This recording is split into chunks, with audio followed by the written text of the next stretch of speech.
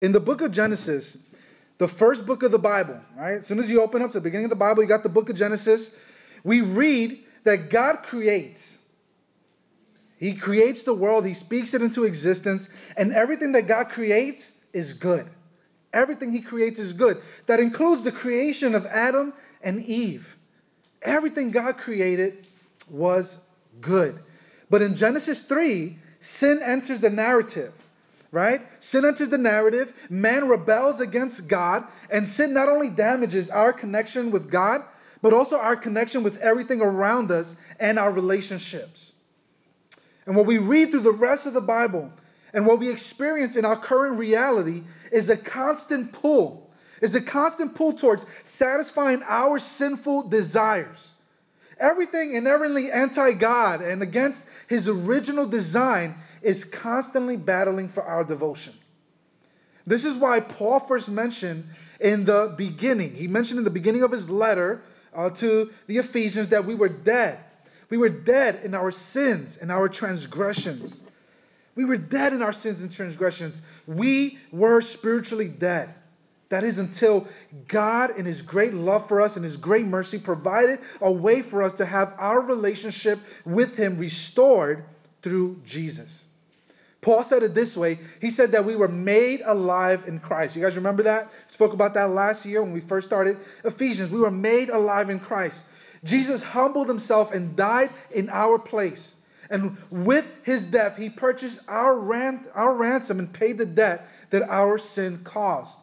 And when we come to Christ, there's an exchange that happens. When you surrender to the Lordship of Jesus Christ, when you surrender your life to Him, there's an exchange that happens. We exchange our former sin-stained garment for the purity and righteousness of Jesus. This happens the moment we put our faith and trust in Him. That exchange happens. Then we moved into the part of the letter where Paul tries to explain to us that yes, we have received this wonderful gift of God's grace. Yes, we are renewed. Yes, we are forgiven. Yes, we are redeemed. But this inward renovation also leads to experience an outward change as well. We experience this great inward change. We experience God's grace and mercy and forgiveness. We experience all of that. But all that change that happens inside compels us and leads us to change on the outside as well. We're in week 3 of our series called Renew, No Longer the Same, and we've reached the super practical part of Ephesians. The rich theology that we've learned about God's grace and mercy and forgiveness in Christ, here's what should be happening. It should be traveling from our minds, from our brains. It should be traveling down into our hearts, and then ultimately we should be fleshing and living it out with our lives. That's what should be happening. We receive God's grace and mercy. It's in our brain. It goes down into your heart and ultimately impacts what you do with your hands and feet and the rest of your body. And we've definitely come to a part of Ephesians that is difficult. It's hard. And it's difficult for a couple of reasons. First of all, we love to hear good news, right? Who doesn't like hearing good news? So when we hear good news, of course we want to accept it. Nobody has a problem receiving good news. But who enjoys bad news? Right? Nobody does. Who actually enjoys being corrected? Nobody likes that. We want good news all the time. We want praise. But when somebody pulls our cards, we get defensive, don't we? We get very defensive. And then that's when we take that verse in Scripture, we take it out of context, and we say, you can't judge me. Right? The Bible says don't judge. Right? We get defensive. Which leads me to the second reason we might find this section of Ephesians difficult. You have to come to the conclusion whether or not the Bible is applicable and relevant. You have to decide that.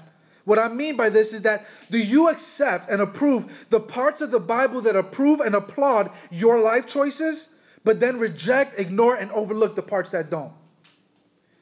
Do you accept the parts of the Bible that, oh yeah, I like this because it confirms everything I live in my life. I don't like this part of the Bible because it contradicts the way I want to live. Paul is going to share with us some more ways the gospel compels us to live out. And when he challenges us on our views of sexuality and morality and attitude, he's not trying to be a buzzkill. He's not. When we're challenged by God's word to live, think, and act differently, it's not because he's trying to ruin your life. It's not what God's trying to do. If anything, it's the opposite. What we should take away from it all is that God's way is so much better. God's original design is so much better. And when we live our lives according to God's word, it brings him glory. But beyond bringing God glory, it's also for your good. Living life in obedience to God is not a strain, guys. It is good. So if you guys are ready, we're going to jump, as that is our introduction, we're going to jump right into Ephesians chapter 5, verses 1 through 5. And we're going to look at everything that Paul teaches us here in these verses. He's going to teach us 5 different ways that we should live. 5 different ways that we should live. Here's number 1 in your notes. You can write this down. Live as loved children. Live as loved children. He says it this way, Ephesians chapter 5, verse 1. It's up on the screen. It's in your notes so that you can follow along. It says this, therefore, be imitators of God as dearly loved children. Be imitators of God.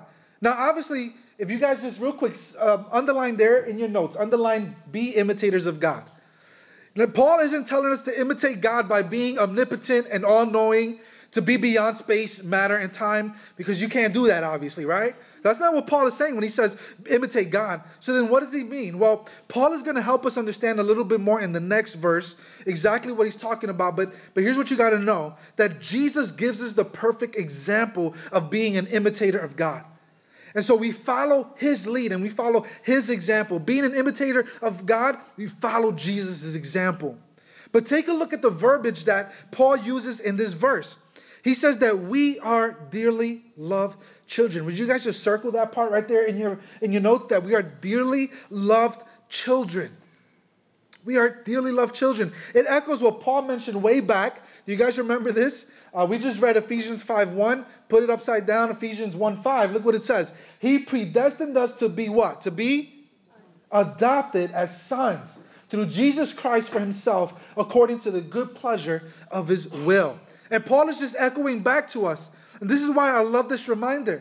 Because before we jump into what we do, we have to remember who we are. And that is that we are dearly loved children.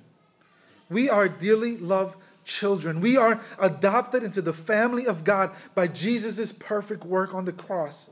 Here's why this is important. Who you are determines what you do. Let me say that one more time. Who you are determines what you do. In other words, your identity determines your actions. And your identity, guys, is no longer rooted in your former self. We spoke about 2 weeks ago, right? When Paul talked about the former way and the new self. He said, put off the former way. That's your former self. Your identity is no longer rooted in your former self. Your identity is rooted in your new self. It's rooted in who you are in Christ. Who are you in Christ? You're dearly loved children. And if you are dearly loved children, then wouldn't you want to imitate that loving Father? Paul says, be imitators of God. What child that is loved? What child that is cherished? What child that is protected and cared for and embraced wouldn't want to be like their dad? What kid wouldn't want to be like their dad if they experienced all that? You know, unfortunately, guys, we live in a day and age where there's so much fatherlessness, especially here in this community. You know, God bless those single moms that work their tail off to provide for the children, but the lack of a father in a home leaves a serious vacuum that is very hard to fill. But as children of God, we're not abandoned. We're not orphaned. We are not abused. We're not disregarded. You are adopted. You are adopted as dearly loved children. And so as dearly loved children, be imitators of God. Live as a loved child. Here's the second thing that Paul says in your notes. Live in Christ's example of love. Excuse me. Live in Christ's example of love. He says it this way, Ephesians 5, verse 2. It says this. And walk in love as Christ also loved us and gave himself for us, a sacrificial and fragrant offering to God. And walk in love as Christ also loved us and gave himself for us. You see, Christ's love is the ultimate example for us to follow. How much did Jesus love us? How much did he love us? The Bible says elsewhere, like greater love has no man than this, than to lay down one's life for one's friends. What's even more amazing about Christ giving himself for us is that he didn't lay down his life for us when we were his friend. He laid down his life for us when we were enemies of God, the Bible says. We weren't friends. We were enemies. We were spiritually dead in our sin and our transgression. And Jesus gave up his life for us when we were in that condition. Christ's love for us, guys, is sacrificial. How different is that compared to how we sinfully extend love to others, right? You see, oftentimes our love comes with strings attached, doesn't it? Right? I'll extend love to you if you extend love back to me. Or I'll extend love to you once I find out what's in it for me. Then I'll extend you some love. It comes with strings attached. But Jesus' love wasn't like that. Jesus' love was sacrificial. And he was the only person that could rightfully put upon himself the sin of the world. He lived a perfect and sinless life, yet he died a criminal's death. He was in heaven on the throne, ruling and reigning rightfully as he should have been. But of his own will and out of his great love for you and for me, he willingly put himself into the grasp of death to take our place on the cross. And so we follow Jesus' example. We model our lives after his. We walk in, we live out, we dwell in Christ's example of sacrificial love. How does that flesh out? How does that look like? Instead of selfishness, we extend generosity. Instead of expecting in return, we freely and sacrificially love. Instead of modeling our lives after whatever celebrity is trending on Twitter or whatever friend that you secretly envy on Instagram, we model our lives after Jesus and we walk in love. We live as dearly loved children. We live in Christ's example of love. And here's number 3.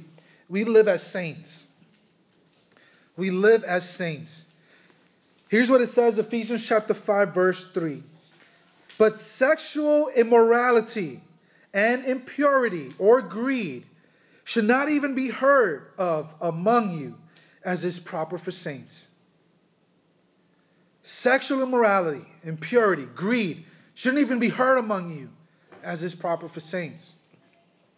Notice once again how Paul reminds us of our identity. He says, as is proper for what?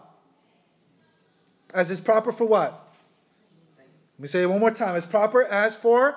Saints. All right. Welcome to church. Welcome to Swerve. As proper for saints. He reminds us our identity. He reminds us who we are in Christ. And in Christ we are what? We are saints. In Christ we are saints. He echoes again what he said earlier. Do you guys remember this? Ephesians chapter 1 verse 1. Paul opens up the whole letter to the book of Ephesians. He says, Paul, an apostle of Christ Jesus by God's will, to the faithful what? Saints in Christ Jesus at Ephesus. You see, in Christ, we are saints. We've been made righteous by Jesus' perfect work on the cross.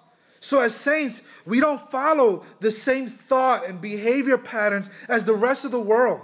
No. We have an authority we submit to. We submit to God's standards and we obey his word because we are saints. What in particular is Paul warning us as saints not to participate in? What are the 3 things he says? He says not to participate. He says sexual immorality. He says impurity and greed. What is sexual immorality? What is that? Well, it's abusing God's original design for sex, intended to be between one man, one woman in marriage for life. That's the way God designed that to be. And sexual immorality is everything else that falls outside of those confines. Everything else that falls outside of those confines. This would include adultery, which is unfaithfulness to a marriage. This would include fornication, which is doing married things when not being married. This is things like cohabitating or co-living, playing husband and wife when you're not. The world would have you believe that it's not a big deal. It's a natural part of life after all, isn't it? So you go ahead and seek as many partners as you can. After all, marriage is a big deal. How are you going to know that it's going to be enjoyable? You don't buy a car without test driving it first, right? And I'd say no. We echo what Paul says. No, that's not how saints live. We answer to a higher power. We'd rather obey God than obey man. The word translated, if you guys circle the word right there in your notes, circle the word sexual immorality. It's from the Greek word porneia. Porneia, and it's where we get our root word for pornography. The term is more of an all-encompassing word. Paul is basically saying all types of sexual immorality, knock it off. That's what he's saying. This also includes motives and thoughts and desires. That's why Paul uses the word impurity. Do you guys see that? Because it includes lustful thoughts. It includes impure motives. Here's the way Jesus said it. Why don't you guys read this verse with me? It's in Matthew chapter 5, verse 27 to 28. These are Jesus' words. If you have a red letter Bible, these words are in red. Are you guys ready? Read. You have heard that it was said, do not commit adultery. But I tell you, everyone who looks at a woman lustfully has already committed adultery with her in his heart. He's already committed adultery with her in his heart. You see, it's not simply the act that is sinful, but the very thought, the very motive, and the intention. And Paul says, guys, we shouldn't be this way. We should follow the example of Christ. We should live as saints because that is our new identity. So we don't follow the rest of the world. We don't follow the world's pattern and what they believe in their worldview about this. We follow God's example. We follow God's word. We submit to that. Here's the fourth thing that Paul says. He says, live in thanks. Live in thanks.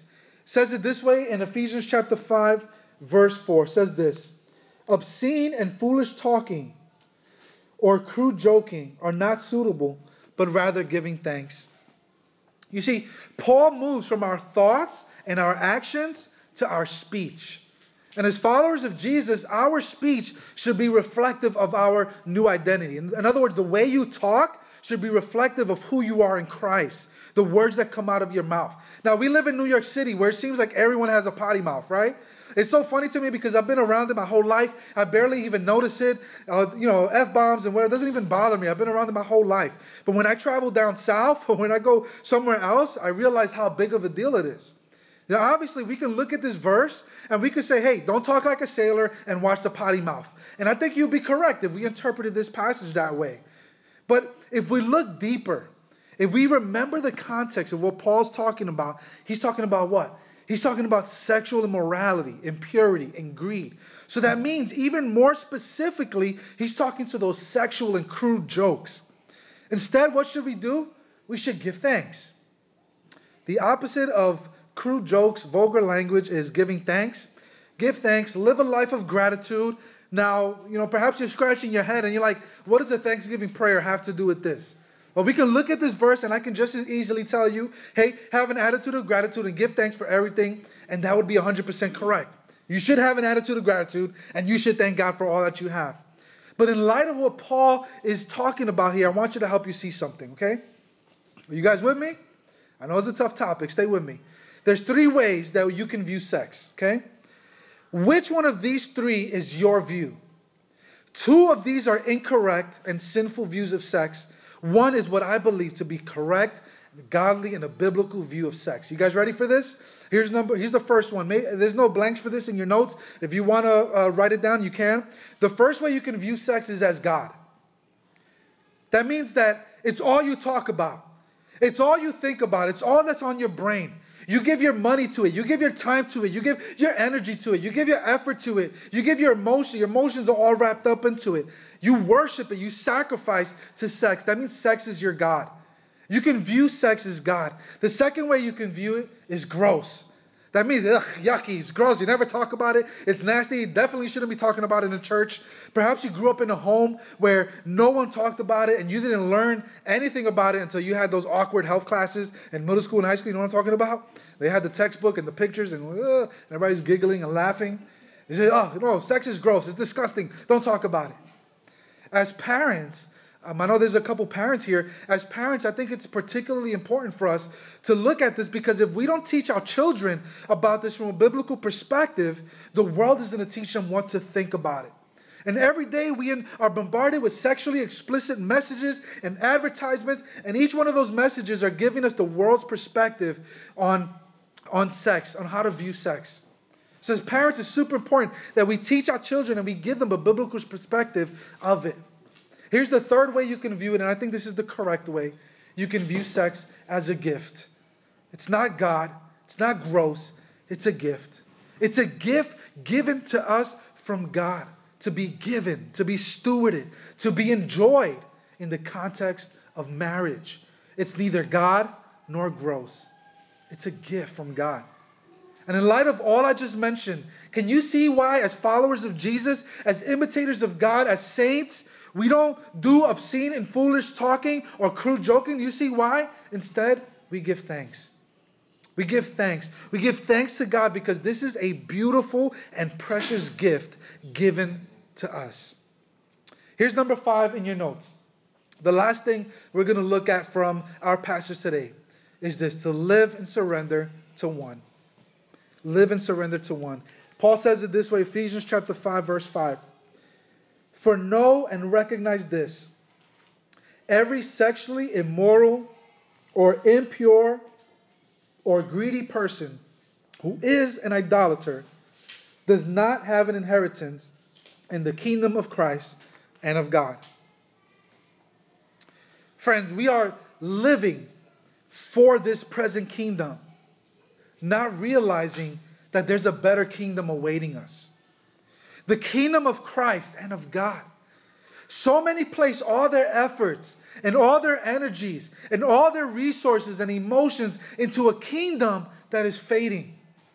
Everyone worships. Every single person worships. The question is, who or what are you worshiping? You either submit and surrender and worship Christ as King, or you worship, surrender, submit, and sacrifice to someone or something else. Oftentimes, the person we'd rather worship is ourselves, if we're honest. If you choose to satisfy your own sinful desires, apart from experiencing God's grace and mercy and forgiveness in Jesus, then you are an idolater. You worship at the altar of self. You sacrifice to self.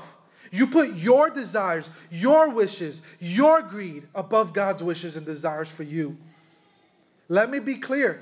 Paul is not talking about saints who fall or sin. If you've placed your faith in Jesus, you're on a journey and you're in the process of becoming more like Christ every day. And you will fall and you will sin. Just like the song that we sang just a moment ago. Paul himself said elsewhere that there is no condemnation for those in Christ Jesus. The key word here, if you guys want to circle it in verse 5, circle the word idolater. That's the key word. Would you rather live your life apart from God's word, apart from God's will, apart from God's best for your life? Would you rather fulfill your sinful desires and do with your body whatever you wish rather than obey God? Then you are a worshiper. But you're not of Jesus. You're not a worshiper of Jesus who merits all worship and all praise and all glory and all honor. You are a worshiper of self. You are a worshiper of sex or pleasure or fame or greed or whatever have you. Friends, as real as the kingdom of God is, so is hell. And ultimately, hell is the fulfillment of one's sinful, prideful, and greedy desires. If you want to live your life on earth without God, why would God force you to spend eternity with Him in heaven? If you want to live your life independent of God, if you want to live your life sinfully and pridefully, fulfilling every greedy desire, and you want to live without God, why would He force you to be with Him in heaven and spend eternity with Him? Ultimately, hell is God giving you what you've begged for your whole life. If you choose to live your life as an idolater and as a worshiper of self, hell is an eternity without God, with people who also choose to live a life without God. Here's what you need to know. In the beginning, everything that God created was good. Everything He created was good. But sin corrupted and destroyed God's original design and His good design. But Jesus entered the world with a passionate love for you and for me to bring about redemption and bring about the restoration of all things back to God's original design. Today, you have a decision before you. You can submit to the lordship of Jesus, You can surrender your life to Him. You can acknowledge your sin. You can acknowledge your need for a Savior. You can put your faith in Him. You can accept His free gift of salvation. It's here. It's ready for you right now. You can accept it if you want. Or you can reject Jesus. You can live your life as you please. You can do with your body as you please. You can surrender to your selfish, greedy, and perverse desires. You can do that. That's your decision.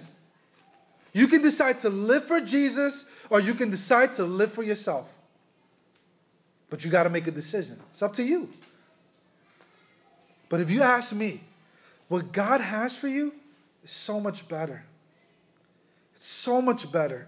The eternal reward is so much better. But beyond the obvious and eternal reward, the earthly reward is better. When you live within God's design and the best for you, guys, it's just better. But you decide. You decide. If you decide to follow Jesus, we'd love to be your community, your support system, your family, and help you in your walk with Jesus. If that's the decision you want to make today, and you haven't made Jesus Lord and Savior, we would love to walk alongside you. In fact, if everybody took out their connection cards right now, on the back, there's an option there. If you want to make Jesus Christ Lord and Savior, you can check that off. Let us know. And we'd love to follow up with you during the week. We'd love to put a Bible in your hand. We'd love to be your support system, to be your family, and help you be a follower of Jesus Christ. But ultimately, guys, the decision is yours. And I'm not going to force you. That's not the type of church we are. I'm not going to force you to follow Jesus. The decision is yours. Who do you want to worship? Do you want to worship Jesus, or do you ultimately want to worship self? The decision is yours. If you choose to follow Jesus, we want to be your family, your support system. Even if you don't, even if you're here today and you say, you know, Danny, I hear all that. I can't quite make the decision just yet. We still want to walk alongside you. We still want to love you. We still want to be your family. We want to help because we pray and we know that eventually, I truly believe, if you stick around long enough, the Holy Spirit will draw you to Jesus. And ultimately, you're going to see your need for a Savior. So we would love to help you make that decision. Guys, I know that this topic can be a heavy one. There was no jokes. There was no happy stories or anything like that. But it's God's Word. And you have to make a decision. Is God's Word relevant? Can you apply it to your life? Is it true? If it is, if you draw that conclusion, then you have to live your life according to God's Word. Otherwise, reject it altogether. But I pray and I hope that you see God's original design, what He intended for sex and for everything else that's been damaged by sin. It's so much better. It's so much better. Would you guys pray with me? Lord, we thank you that our identity is adopted. Our identity is loved and cherished and cared for by our Heavenly Father. We thank you that our identity is saint and that we are made righteous and our sins are forgiven because of Christ's work on the cross. Help us live our lives each day in a way where we are becoming more like Christ. For those in the crossroads between worshiping self or worshiping Jesus, I pray that your Spirit would convict them and lovingly bring them to the cross where they might ultimately surrender to Jesus. We give you thanks and we pray in your precious Son's name. Amen and amen.